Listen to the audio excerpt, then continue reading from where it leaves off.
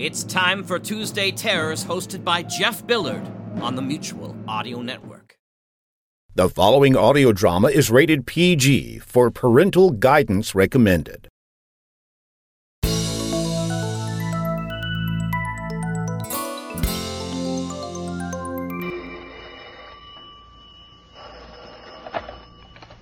Hello, Candy Matson. I understand you've been hired to find out who knocked off Donna Dunham. Abrupt and right to the point. That's my business, old man who talks like a ghost. Take care of your health, little lady. Donna Dunham is dead. Let her stay like that. You take care of your Q's and I'll show my P's, understood? Not quite. Listen to this. Oh, goody. Bullets now delivered by phone. Thanks for the slug. I'll have it identified later. Maybe you'll be identified later. Remember what I said, Candy Matson. Forget about Donna Dunham. Hello, and welcome to Reimagined Radio. I'm John Barber. Thank you so much for listening. Reimagined Radio explores radio storytelling from a variety of perspectives. This episode pays tribute to the popular female detective series Candy Matson. Crime and detective radio series were popular from the 1940s to the 1950s, perhaps due to rising concerns for emerging criminal activities at all levels. A number of detective radio series responded to this interest. Candy Matson was a compelling alternative to the popular male detective radio genre and was the best of the female detective programs. Candy Matson was an intelligent, no-nonsense detective. She was driven, relentless, and disarming. Rather than a seedy office, she ran her business from a Telegraph Hill penthouse in San Francisco, California. She worked with Rembrandt Watson, an eccentric photographer, and sparred with Lieutenant Ray Mallard, a San Francisco police detective, and her love interest. San Francisco actors, musicians, and colorful locales often played supporting roles. 91 episodes of Candy Matson were broadcast from 1949 to 1951 when the series was canceled. For this Reimagined Radio Candy Matson tribute, we'll listen to the first and last episodes. The first episode is known as the Donna Dunham Case and was first broadcast 30 June 1949. In this episode, Candy investigates a jealous lover murder and nearly falls victim herself. Let's listen to Candy Matson in the Donna Dunham Case.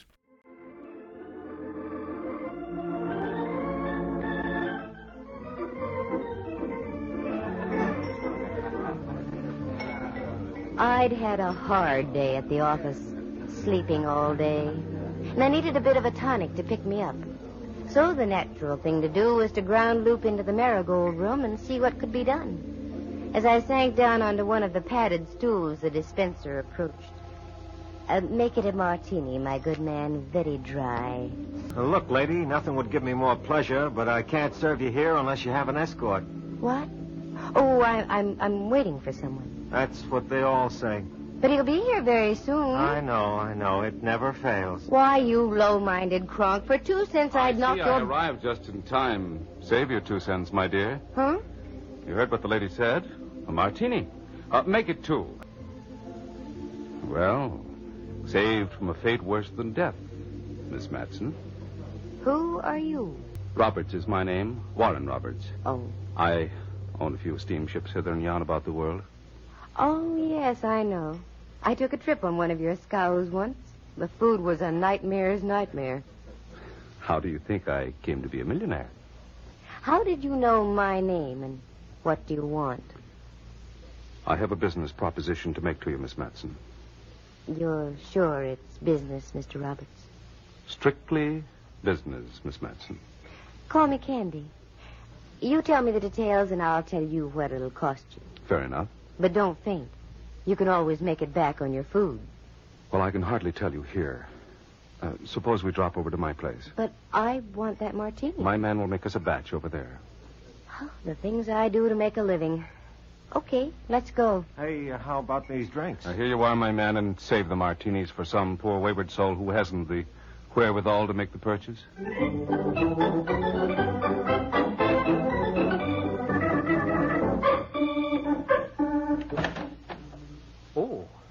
evening, Mr. Roberts. I didn't know you were expecting company so soon after... Take Miss Matson's things, Montgomery, and bring us some martinis. They're all made, sir. Good. Let's go into the drawing room, shall we? Mm-hmm. Modest little mousetrap, isn't it? And I'll bet it's had a good path beaten to its door, too. Quite a sense of humor you have, Candy. Well, it helps now and then. What's the topic of conversation? A young lady named Donna Dunham. Aha, the female element. What is your connection? Much strictly that of a patron. Oh? Miss Dunham was a hat check girl over at the Scarlet Dawn. I heard her sing one night. I decided right then and there that I was going to sponsor her career. Was? Yes. Donna Dunham was murdered early this morning. Well, as a sponsor, you didn't pick a protege with great lasting qualities, did you? No, I didn't. She was so young, so very lovely. Will you take the case, Miss Matson? What do I have to go on? Well, very little. Well, my suspicions point to a musician who worked at the Scarlet Dawn. He seemed to resent very strongly my stepping into the picture. Were they going together? Off and on. Until I started to back Donna's career. A very interesting triangle. What do the police have to say? The police, Miss Matson, have not yet been notified. What? I went over there this morning, and I discovered the body lying on the floor. I became confused. I locked the door and called the Scarlet Dawn. I told the manager that Miss Dunham was quite ill and wouldn't be able to appear tonight. Extremely ill, I'd say.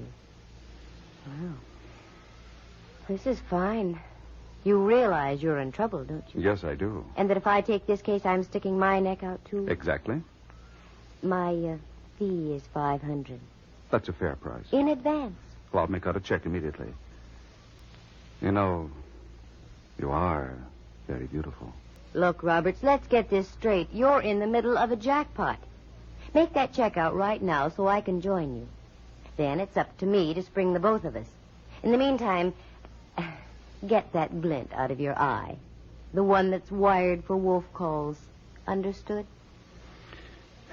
Very well. I'll get started right away. Where does the late Miss Dunham live? Just on the edge of Chinatown, 27B Gresham Alley. It's the only 3-flat house on the block. I'll find it. And you just stick right here and don't poke your face out of the door. Now, the check, if you will.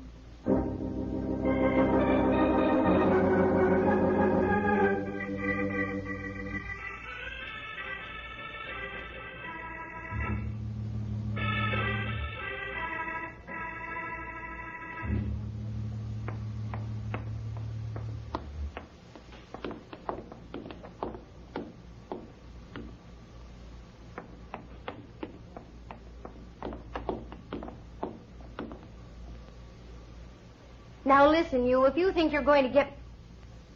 Well, send me back to the last line in the chorus, if it isn't old Hawkshaw himself. Yeah, that's right. Hiya, Candy. Mallard, how you ever got to be a police detective, I'll never know. I heard you trailing me for the last 2 blocks.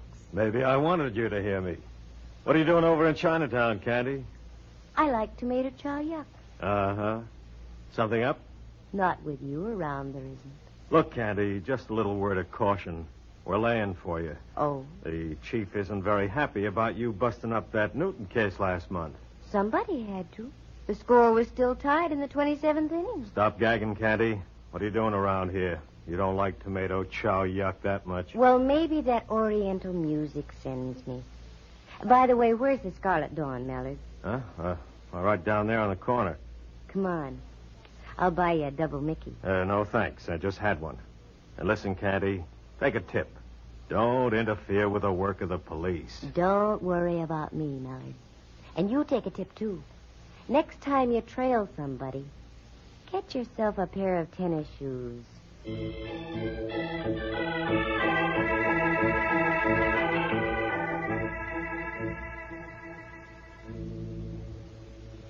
Yes, miss. You like a table? No, thanks. No. Something I can do? Oh, yes, I'm a friend of Donna Dunham's. She wanted me to come over and tell you that she's feeling better. She'll be back at work tomorrow night. Well, that's good. Business at the hot chick stand no good without her. Yeah. Yes, she's a great girl.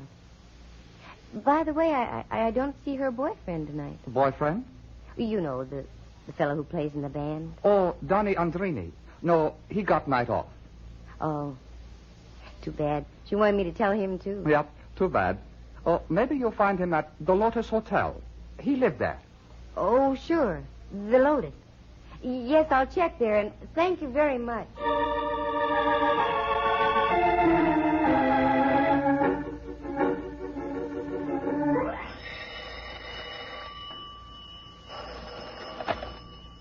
Rembrandt Watson speaking. Yes, I know. Now, look. Photographs taken at reasonable prices. I know, Rembrandt. Family groups and portraits especially. Also... Rembrandt, this is I, Candy Matson. Fine colored pictures.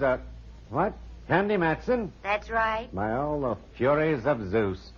Why did you have to call just now? I was wooing the muse that only Bacchus can create, probing the infinitesimal heights a soul can reach from the tear of the grape.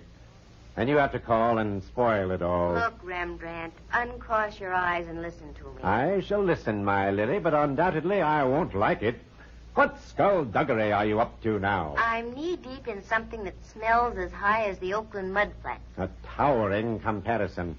What is it? I can't tell you now, but I want you to do me a favor. Get your finest camera and go over to 27B Gresham Alley. Get inside and take all the pictures you can of the place. Won't I be intruding? No.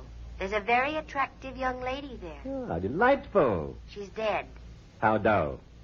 I dislike intensely one-sided conversations. All right. What do I do then? Go back to your place and get me some prints as fast as you can. I go, but not willingly. Only for you would I forsake the mood I have achieved through prodigious application. Bully for you, laddie. I'll see you at your place in about an hour.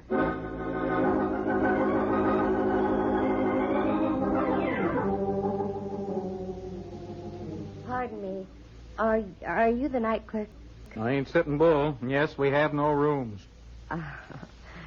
I'm not here for a room. Oh? Well, maybe there's something I can do for you. Yes.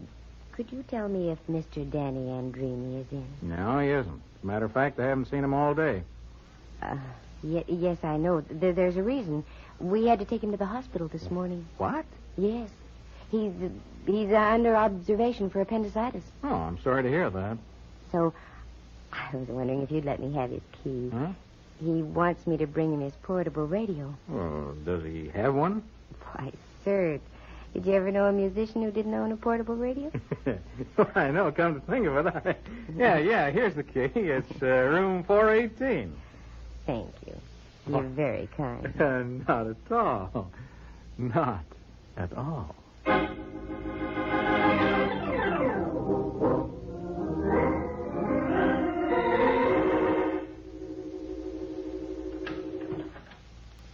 right, Candy Matson, start making like a private eye. Letters. Yes, over here. Promising. A whole pile of. Well, let's try this one. Dear Danny, I don't know how to start this, but your accusations last night need some sort of answering. I'm not in love with Warren Roberts and never will be. He's just proving to be a very kind and gracious friend.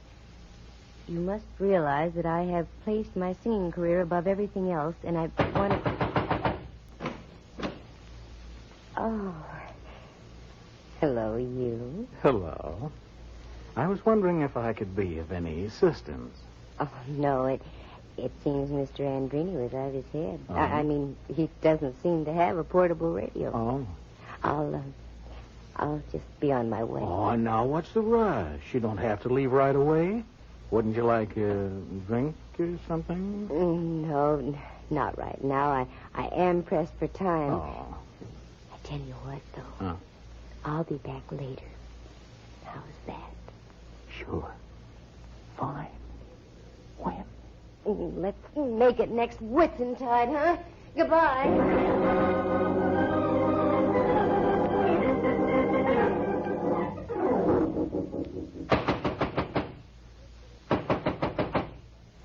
On my soul, I'd like to have the popcorn concession here tonight. Come in, come in. Rembrandt, you're a double-crosser. A double-crosser? My Yes. dear, you're mistaken. Oh? The only time I double-crossed was out in the country. I passed over a bridge, then I had to double-cross back. Oh, no. I found I'd left my knapsack with some rare vintage in it on the other side. What are you doing here? You haven't had time to get the pictures I wanted. That's just the point.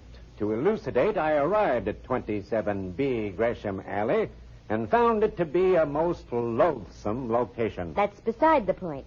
What happened? I couldn't get in. Oh, Rembrandt, I've done you a grave injustice. Of course you couldn't get in. Warren Roberts has the key. Who's this minion Roberts? I'll tell you later. We've got to work fast. Mallard sniffed something in the wrong key, and the police will be in on the deal before long. Mallard, the gumshoe? That's right. I've just got to get pictures of the layout so I can study them. In my own fumbling fashion, Candy, my love, I have given birth to an idea. Even from you, Rembrandt, I'll take it. I'm grabbing at straws. What's your idea? Let us hie ourselves to a locksmith. Present ourselves as man and wife, and a peasant will make us a key. Voila! Entree to the Meadery's apartment. No, Rembrandt, that'll never work. Oh, wait a minute. 3 flats to the house. I used to live in just that kind of a house out on Fulton Street when I was a kid. A nauseating thought. Rembrandt, those flats are identical. If we can get into the flat above, we can get what we want. I think I fathom your reasoning, Candy. In other words, the living room is just the same. That's right. The dining room, likewise. Check. And the same goes for the bedroom, the kitchen, and even the, That's right, even in there. Well, what are we waiting for? Let's go slumming in Gresham Alley.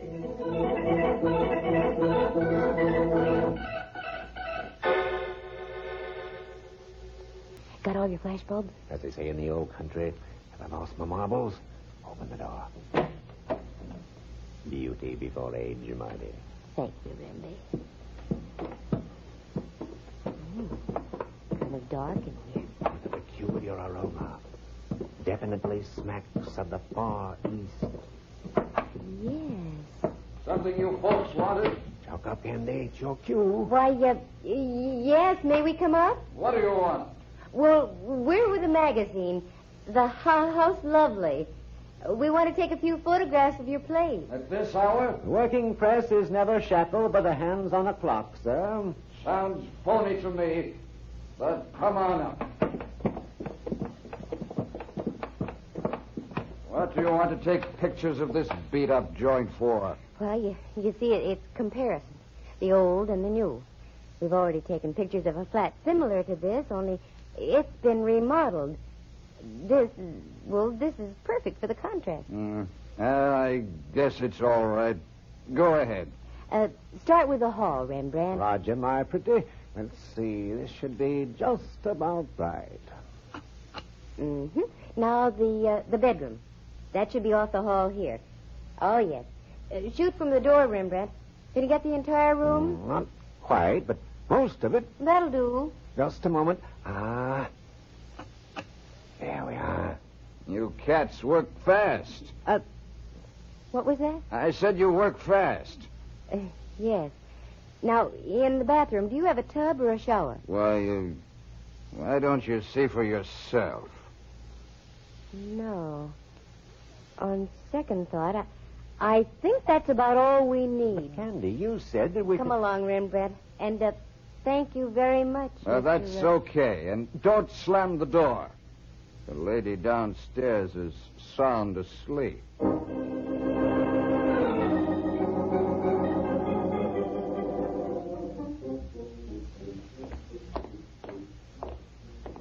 Rembrandt, I think I've got this thing licked. Are you referring to this case or my desire to return to the arms of Bacchus?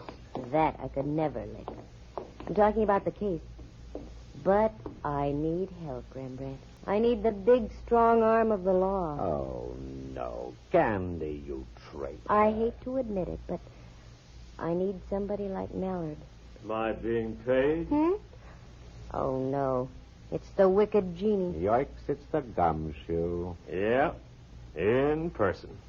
Mallard, how did you get here? I took your advice and bought some tennis shoes. All right, Spill, what goes on? Been following you around till I'm punchy. Start talking, Candy. Okay, so you heard me. I do need your help, Mallard. Badly.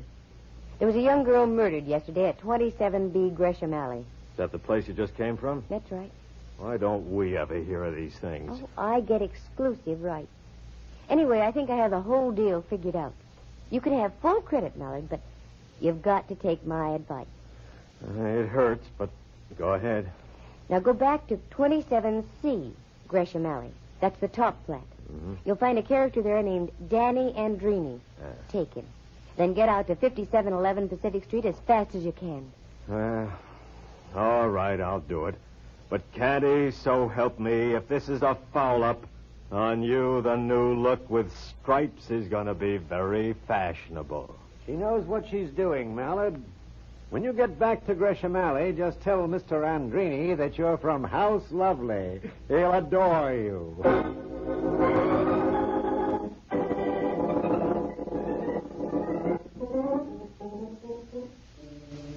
This is it, Rembrandt. I just hope my man Montgomery hasn't retired as yet.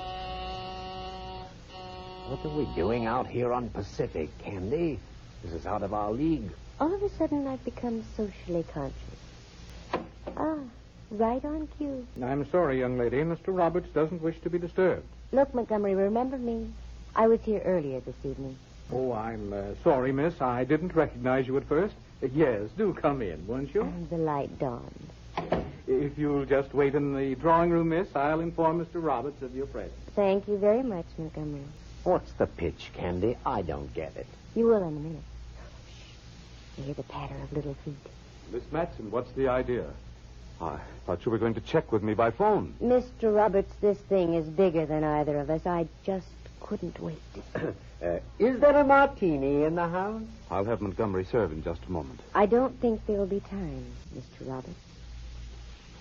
Well, where is she? Upstairs. You really loved her, didn't you? Madly. That just about describes it. Madly. And while you were, shall we say, sponsoring her career, you thought she was playing around with Danny Andrini as well. Yes, she was. You're wrong, Robert. I have a letter from Donna Dunham to Danny Andrini. In effect, she told him to blow, skedaddle, vamoose. What? That's right.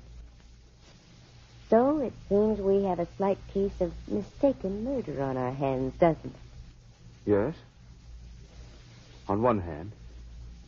On the other, I have two in mind that will be deliberate. You asked for it, Miss Matson. Too bad you had to bring your friend along. I wouldn't if I were you, Robert. A blighter has a pistol. I thought you said he served martinis. This isn't exactly a social moment. I know how you private eyes work. You're lone wolves. You confide in no one. So with a pull of the finger, I erase all evidence. Just like this. He's dead. Oh, I'm really grateful to you, but where on earth did you come from? Like I say, Candy, you just can't beat these tennis shoes. Well, that clears everything up except for one thing. Where do we go now for the martinis?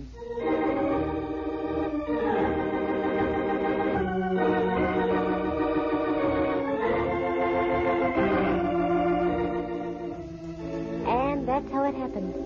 My phone rings, and I'm into the darndest messes you ever heard of. Sure, Roberts killed her. He was jealous. And I knew I was on the right track when Rembrandt said the apartment above Donna Dunham's smelled like the Far East. It was tobacco odor, the same Turkish aroma I had smelled in Robert's home out on Pacific Street. Danny Andrini? Well, he was waiting for Roberts to return. He was going to kill him.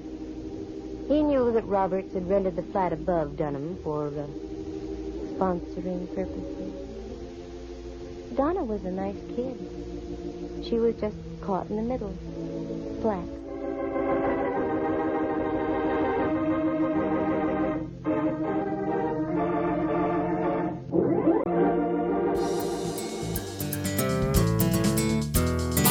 This is Reimagined Radio with a tribute to Candy Matson. the very popular female detective program. You just listened to The Donna Dunham Case. I'm John Barber. We'll listen to the final episode of Candy Matson in just a moment. Court-appointed special advocates for children, known as CASA, are volunteers who advocate for the best interest of children who have come into the care of the state as a result of abuse, neglect, or abandonment. You can lend your voice and volunteer with CASA to change a child's story. CASA offers virtual info sessions and training.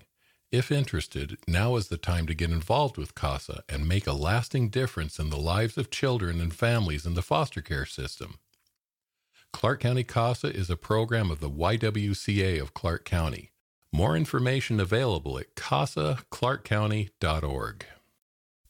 Big thank you to Craft Cannabis, formerly known as New Vansterdam, for their ongoing support of KXRW Vancouver Radio. Craft Cannabis is Vancouver's premier cannabis market for those 21 years of age and over. Visit craftcannabis.com to view and order from their full online menu, and they offer in-store, curbside, and touchless pickup to better serve you. Craft Cannabis is located in the Heights Shopping Center on the corner of Mill Plain and Andreessen Road. Open 8 a.m. to 11 p.m., 365 days a year. More information available at craftcannabis.com. Programming like this is brought to you through the generous support of our founding sponsors at ADCO, Commercial Printing and Graphics, Clark County's local print shop since 1993. ADCO features stationery, posters, flyers, tickets, business cards, stickers, catalogs, and much more. Print on anything and mail anywhere. Learn more at adco1.com. That's adco1.com.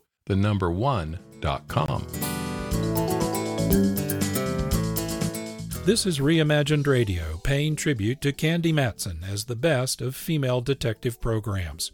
You just listened to the first episode of the series, The Donna Dunham Case. Candy Matson was developed by husband and wife Monty and Natalie Masters. Monty wrote, produced, and directed each episode. Natalie voiced the leading role as Candy Matson. The writing and acting, along with its local focus, quickly made Candy Matson a favorite of listeners. Despite its popularity, Candy Matson was canceled after 91 episodes in May 1951. The final episode of Candy Matson features a double murder and a missing diamond. Both lead indirectly to Mallard proposing marriage to Candy. Let's listen to Candy's last case, also known as the Cape Hatteras Diamond. I do declare, Candy, this is a madder dash than the one made by Paul Revere.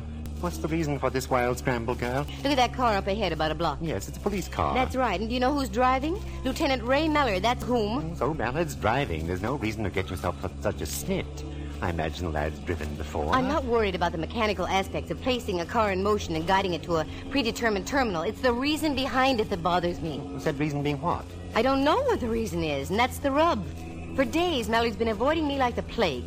I call him on the phone, all I get are muffled sentences. Nothing makes sense. Last night I waited in front of the Hall of Justice and followed him when he left. And where did he lead you, dear? To a small hotel on Ellis Street. He met a man in the lobby who was wearing dark glasses. They huddled in a corner and talked for a while. Then Mallard left.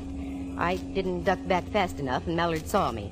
Oh, brother, what a bawling out I got. How strange. With that, he got in his car and drove away like frantic. That certainly doesn't sound like Mallard. I called to apologize this morning. He wouldn't even talk to me. And now this.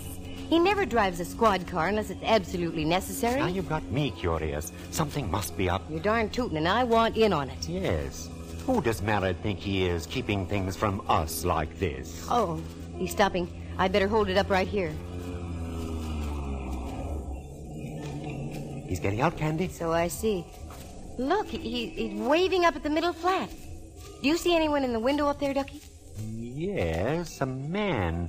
I can't quite make out his features, though. Yes, he's waving back. Well, what's Mallard doing now? Going up the stairs and in. How do you like that? Rather delicious, isn't it? Oh, I squirm with intrigue. Well, I squirm, too. Come on, Rembrandt, squirm out of the car. This is one time I don't mind doing a shadow job strictly for free.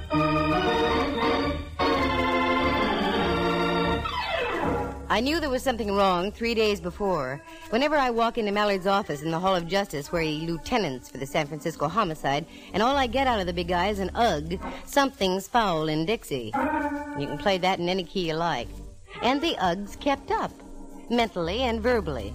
Add that situation with Mallard's mysterious friend in the dark glasses, and you've got something. Especially when Lieutenant Boy stops off at an old flat, waves to a gent, the gent waves back, and Mallard goes inside. Now we're all tidy and up to date. We waited for about 20 minutes outside by my car. 2 or 3 other people came and went. Finally, Mallard came out carrying a very small box in his hands. He put it inside his coat pocket. The bulge wouldn't show any more than usual. That's where he keeps his police gun.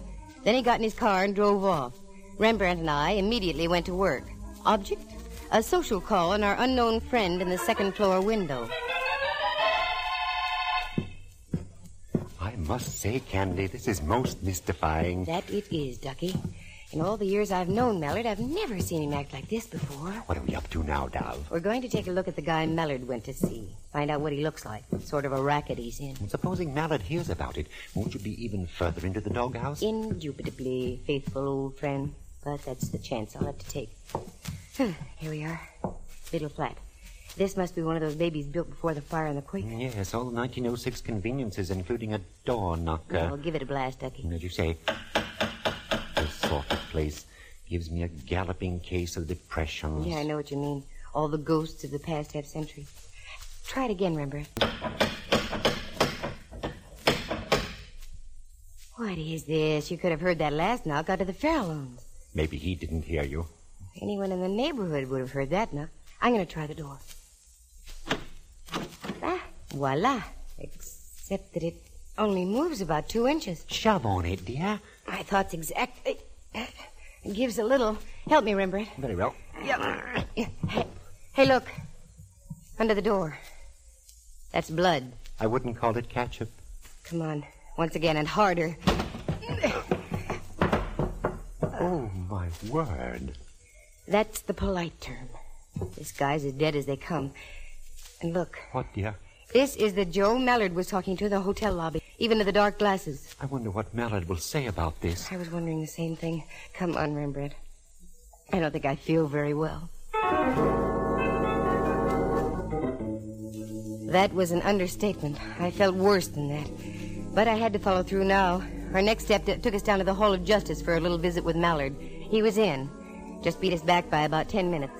He was still wearing the same scowl he had on the last time I'd spoken to him. You still mad at me, Mallard? No, I'm mad at myself. Did you stub your toe somewhere along the line, Minion? Is that it? No, but I'm about to. What do you mean by that, Footflat? You'll find out. And it's all your fault, too. You mean about last night, my following you? No, that was a dirty trick, but I forgive you. It isn't that. Then what is it? Yes, for goodness sake, stop sounding like a threepenny thrill book. I'll say what I have to say in my own good time, and nobody can force me to do otherwise. I've got news for you, Junior. The police can make you talk. The police? What kind of triple talk is this? We followed you out to that flat just now. We saw everything. What? Of all the underhanded... So, you know. Yes, but why did you do it, Mallard? Because I'm a fool. Just a plain fool, and I ought to have my head examined. Also, the poor fellow you left out there. He needs his head examined, too. He sure does. It's got a hole in it about the size a .45 slug would make. Wait a minute. What are you talking about? Don't you know? I thought I did. Now I don't think so. Now, come on, quick. What's this hole in the head routine? He's serious, Candy. I really think he is. All right, I'm serious. Come on, spill. Okay. I'll tell it to you like you don't know. We followed you out there. You wave up to the second story. Man looks out the window and waves back. Check. You go inside. We wait 20 minutes further away. You come out with a small object in your hands. You put said object in the inside coat pocket. Good report. Most efficient. You drive off. We go up to pay a visit. The host wasn't willing. He'd been shot to death. What? Oh, brother. And you thought I'd done it? Well... Well, really, Mallard, I don't see anything to laugh about. That's because you're not sitting where I am. Oh, Sister Susie, did you get your clues all fouled up? Let's get out of here. We got work to do.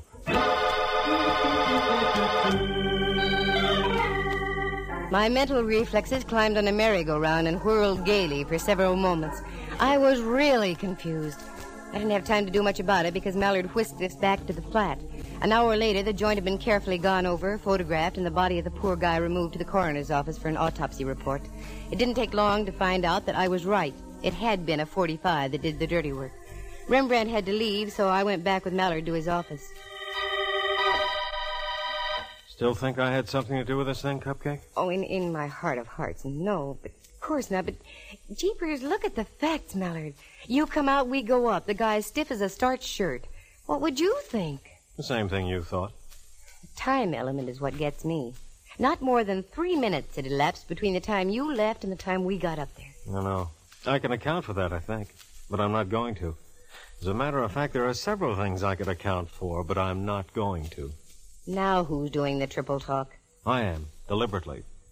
I'm going to tell you something, Candy. Listen carefully. You're a cute little old snoop. You've snooped your way into the middle of this thing, and I'm going to toss it right into your lap and let you snoop your way out. And when you come up with the right answers, you're going to get the shock of your life. I am, he. I think so. At least it was quite a shock to me. You mean you've got the solution to this deal already? Part of it. You're a much smarter footflat than I thought you were. I don't know who killed the guy, if that's what you mean. I take it back, then. And now you've really got me all topsy-turvy. No, this is working out even better than I thought it would. Okay, Tootsie, you've got the ball. It's all yours. Take it from here. You mean you actually want me to help you on this deal? Sure. Who knows? You might come up with something. Now beat it, will you? I gotta find me a killer.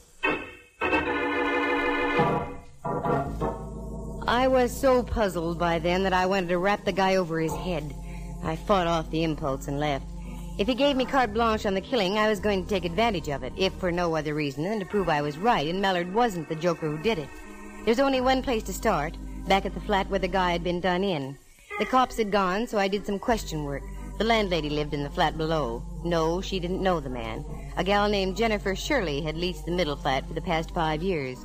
I swung a deal with the landlady, got the key to same, not the landlady, the flat, and moved in. About midnight, my dreams of a vine-covered cottage in the country with Mallard were rudely shattered by a sound. The sound of a key in the lock of the door.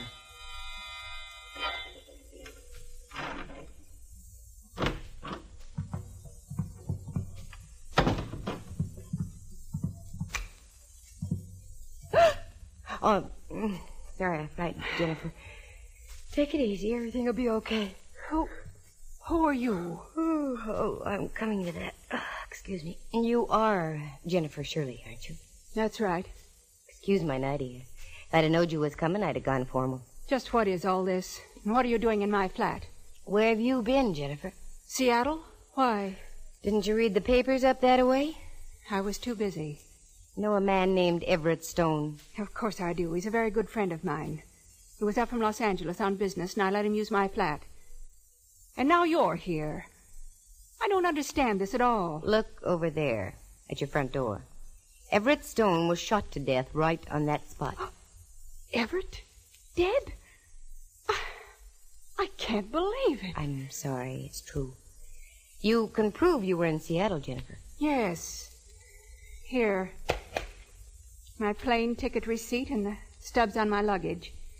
I just got in at the airport less than an hour ago.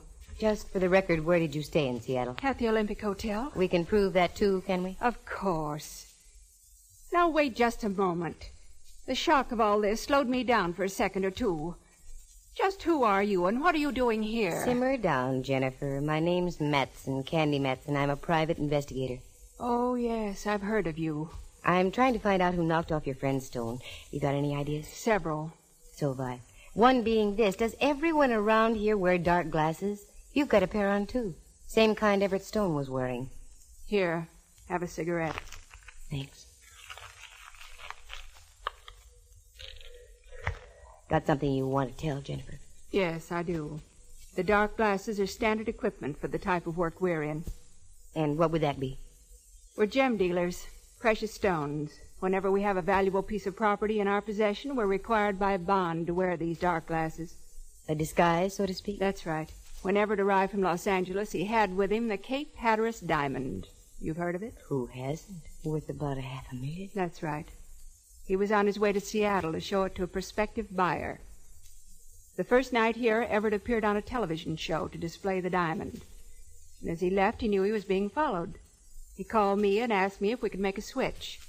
Wanted to know if I'd take the diamond on up to Seattle and try to make the sale. And he'd stay here, is that right? Right. It was a good switch, except that Everett got himself knocked off for his trouble. Have you got the diamond with you? Right here, in my purse. Look. What a little beauty. And not so little at that. No. Oh, it's the most gorgeous thing I've ever seen. And you just carry it around in your purse like that? Certainly. Who'd think to look in a woman's purse? Yeah, you've got a point. Lipstick, mascara, streetcar tokens, loose change, but not a $500,000 rock. Did Everett say what the man looked like, Jennifer, the one who was following? Yes. He wrote a complete description for me. Have you got it? Also in my purse. Here. Yikes. Miss Matson, you're white as a sheet. What's wrong? Plenty's wrong. This describes a certain Lieutenant Ray Mallard to a T.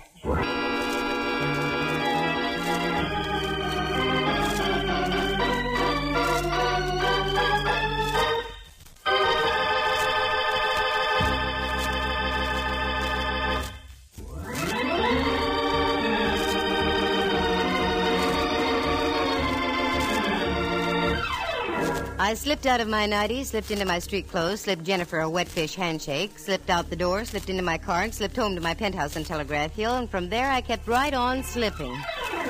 That description was Mallard's beyond all doubt. What made it worse was the fact that Rembrandt and I had seen Mallard coming out of the flat with a small package that could have been a jewel box. I didn't sleep much that night, and that's for sure. In the morning, I put myself together as best I could and once again made the dismal journey down to the Hall of Justice and into Mallard's office. How you doing, Cupcake? Not too well. I have some rather unpleasant news. Such as like what? Mallard Everett Stone was a gem broker. Good for you. You've got clue number 1. You knew that? Don't be ridiculous, Candy. That came out of McGuffey's reader. Number 2. He had the Cape Hatteras diamond with him when he arrived from Los Angeles. Atta girl, you're getting warm. He switched the rock to a gal named Jennifer Shirley. She took the diamond on up to Seattle because Everett thought he was being tailed. Hey, you're getting better and better. What's next? You mean none of this is news to you? Old hat so far. Well, maybe this won't be old hat. Everett wrote a description of the guy he thought was following him. He gave it to Jennifer. It's you right on the nose, Mallard boy. What? It's you. Including the little mole you have behind your right ear. You don't look so good, Mallard, dear. Don't you think you ought to tell me what it's all about? Maybe I'd better. I can't for the life of me figure out... Wait a minute. Sure. Of course. You had me worried there for a minute, Cupcake. Doggone, what is this, Mallard? I'm getting mad. You'll find out. Oh, I'll find out. But when will I find out? Ooh, Saved by the bell. Excuse me a minute. Detective Matson. Oh, sure. Lieutenant Mallard, homicide. Lieutenant, this is Sergeant O'Flaherty down on radio. We just got a report from Prowl Car 36. Yeah, O'Flaherty. There's been a dame killed out in that same flat, name of Jennifer Shirley.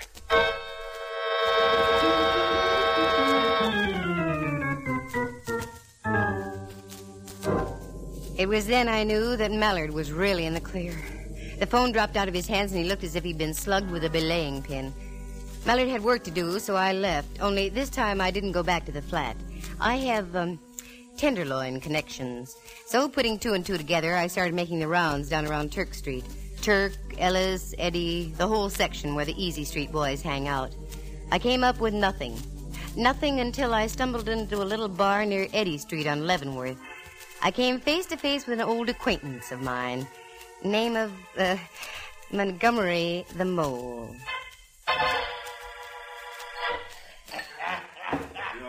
Well, for crying in my beer and making it salty. Look what the height I just washed in. Hiya, Candy. Hiya, Montgomery. I ain't seen you since the night you caught up with me former pal, Willie Cloud. Oh, I'm sorry I had to do that, Montgomery. Oh, I ain't. Hanging'd be too good for that crump bum. A little second-story work ain't too far out of line. I can even swallow a well-executed stick-up. But when it comes to kidnapping and murder, us honest characters draw the line. That's why I'm here, Montgomery. Yeah? There have been 2 killings in the last 4 days. The grapevine must be slipping. I don't hear nothing about no rub-outs. They've been kept quiet for a reason. Just what the reason is, I don't know. Have you heard about any of out-of-town icemen dropping in the last few days? Nah, not a one. Now, look, here's a 20, Montgomery. That's all I've got. I'll send you 20 more first thing in the morning. Is your memory improving? Ooh, just like I never lost it. Well, is there a jewel boy in town? Look right ahead of you up at the bar. Yeah? That's him. If he ain't a hot ice juggler, my name ain't Montgomery. Got in just about 4 days ago. Calls himself Finch. Oh, Montgomery, I loves you. I'm moving over there. Do me a favor. Tip the bartender off. Tell him to keep my drinks well watered. It didn't take long. A guy from out of town gets lonesome. I was sitting at the bar no more than 3 minutes, and we were old friends. He kept the drinks coming, and by closing time, he really had a snoot full. He offered to drive me home, and, naturally, I accepted. We got out on the sidewalk, and suddenly he darted back into the tavern. When he returned, he was carrying something in a paper bag. We found his car and climbed in.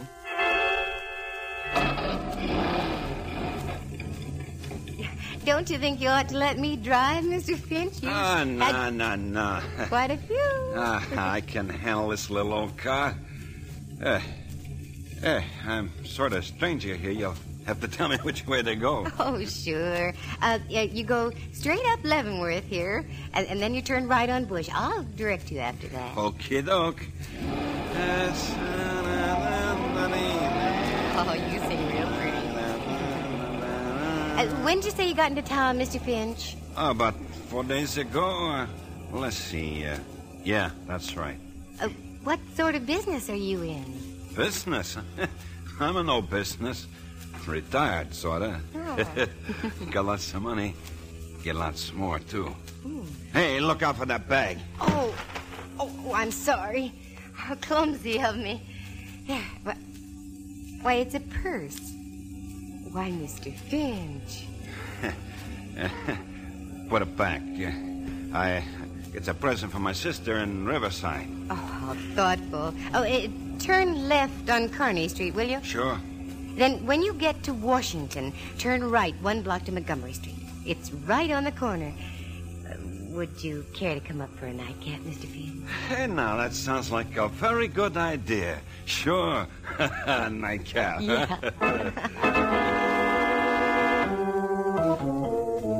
The corner of Washington and Montgomery is just half a block from Mallard's office in the Hall of Justice.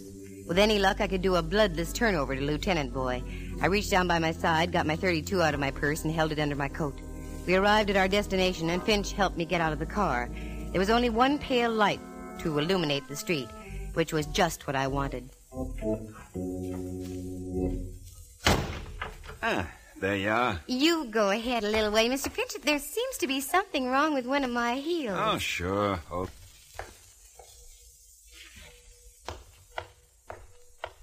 Don't turn around, Mr. Finch. Not if you value your life. This is a gun I've got stuck in your back, and believe me, I know how to use it. Say, what goes on here? I'm almost broke, if that's what you're This after. isn't a stick-up. See that door up the street in that big building? Just keep walking right on into that door.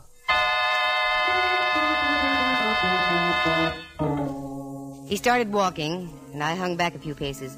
I didn't want to lose this baby. He was too good. Because that purse he had in the paper bag was the one owned by Jennifer Shirley. I'd never be able to forget that purse. It contained the Cape Hatteras diamond.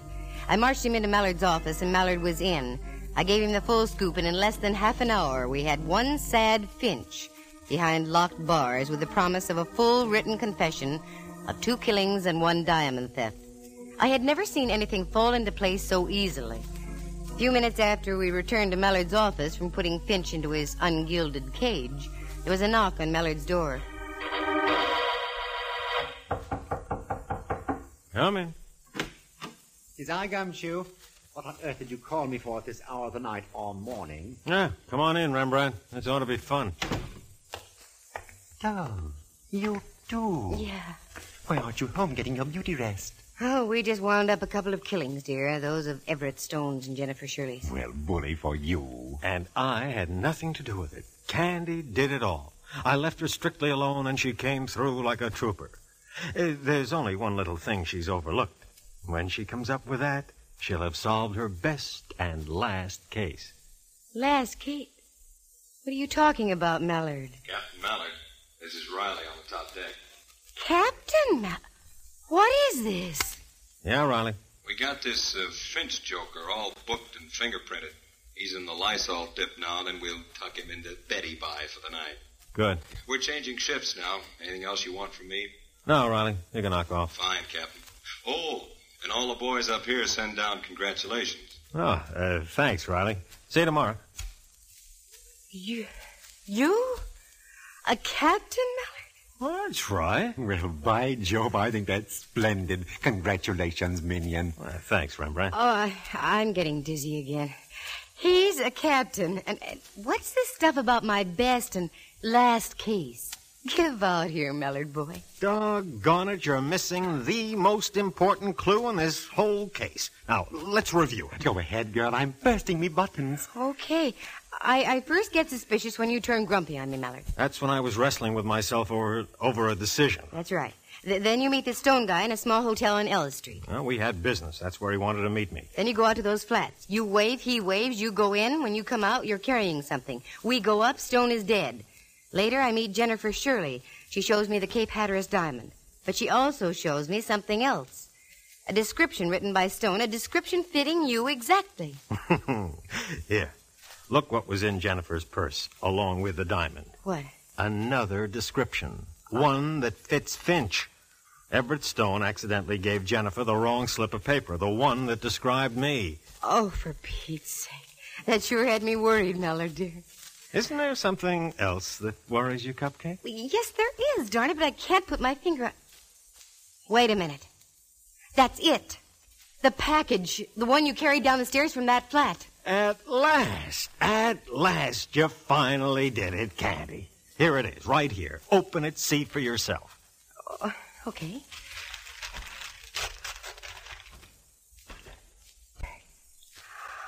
Mallard, it's beautiful. What a lovely ring. Did you steal this from Everett Stone? Sure did. The price he gave me made it a first-class deal. Why don't you try it on? Ooh, I'd love to. Oh, I don't think you're putting it on the right finger, Candy. Which finger do you mean, Mallard? Third finger, left hand. Oh, you don't mean that... Mallard, tell me. I want you to be my wife, Candy, dear.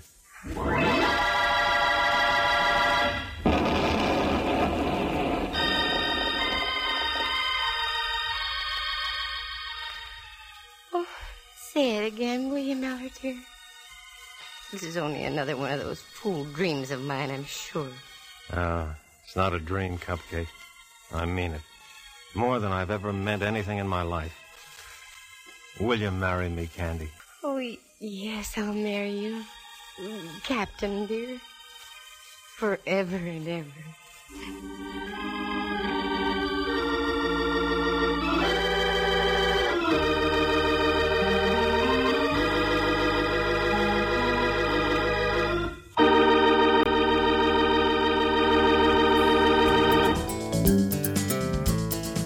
You are listening to Reimagined Radio, paying tribute to Candy Matson, the best of the popular female detective radio programs.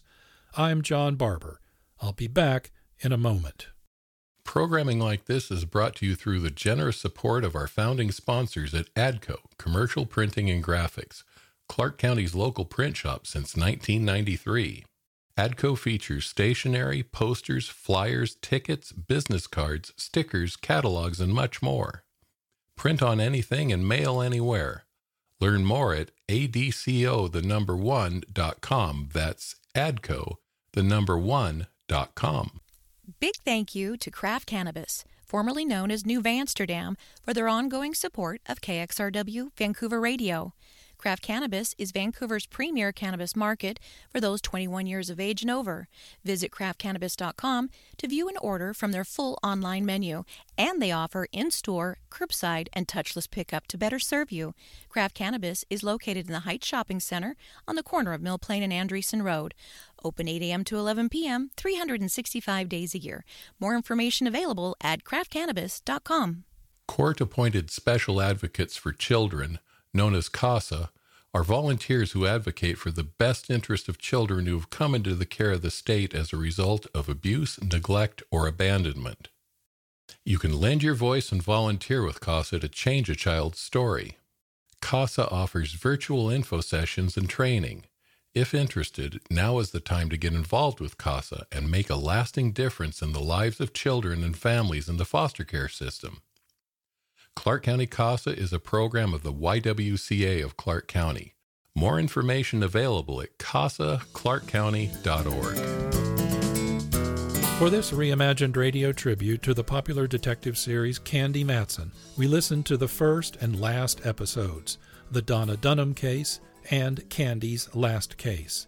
Both showcase Candy Matson as a groundbreaking female detective series with a strong lead character, local references, and a cast of characters representing diversity and inclusivity. Both demonstrate the appeal and power of sound-based storytelling and how it engages listeners' imaginations. Sound design for this episode by John Barber. Post-production by Mark Rose of Fuse Audio Design. Social media by Regina Carroll, social media management and photography. Graphic design by Holly Slocum Design. This has been a production of Reimagined Radio. Our live performances, web streaming, and radio broadcasts of sound-based storytelling are heard on local, regional, and international community radio stations.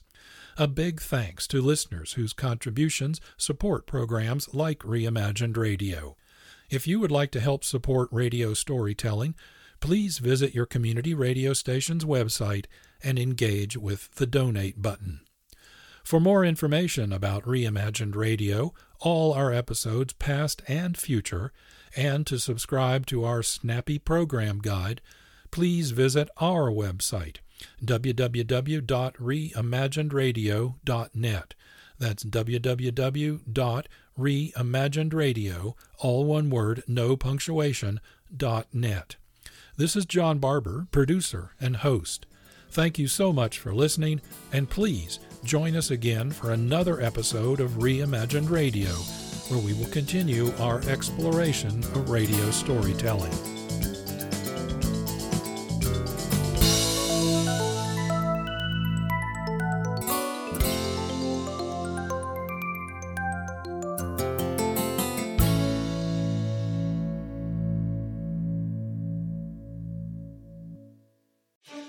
This is Jack Ward from the Mutual Audio Network, and from all of us here, the entire United Artists of Audio, I want to thank everyone who has supported us. Listeners and producers, writers and actors, musicians and graphic artists who make audio drama and audio fiction. You inspire us all.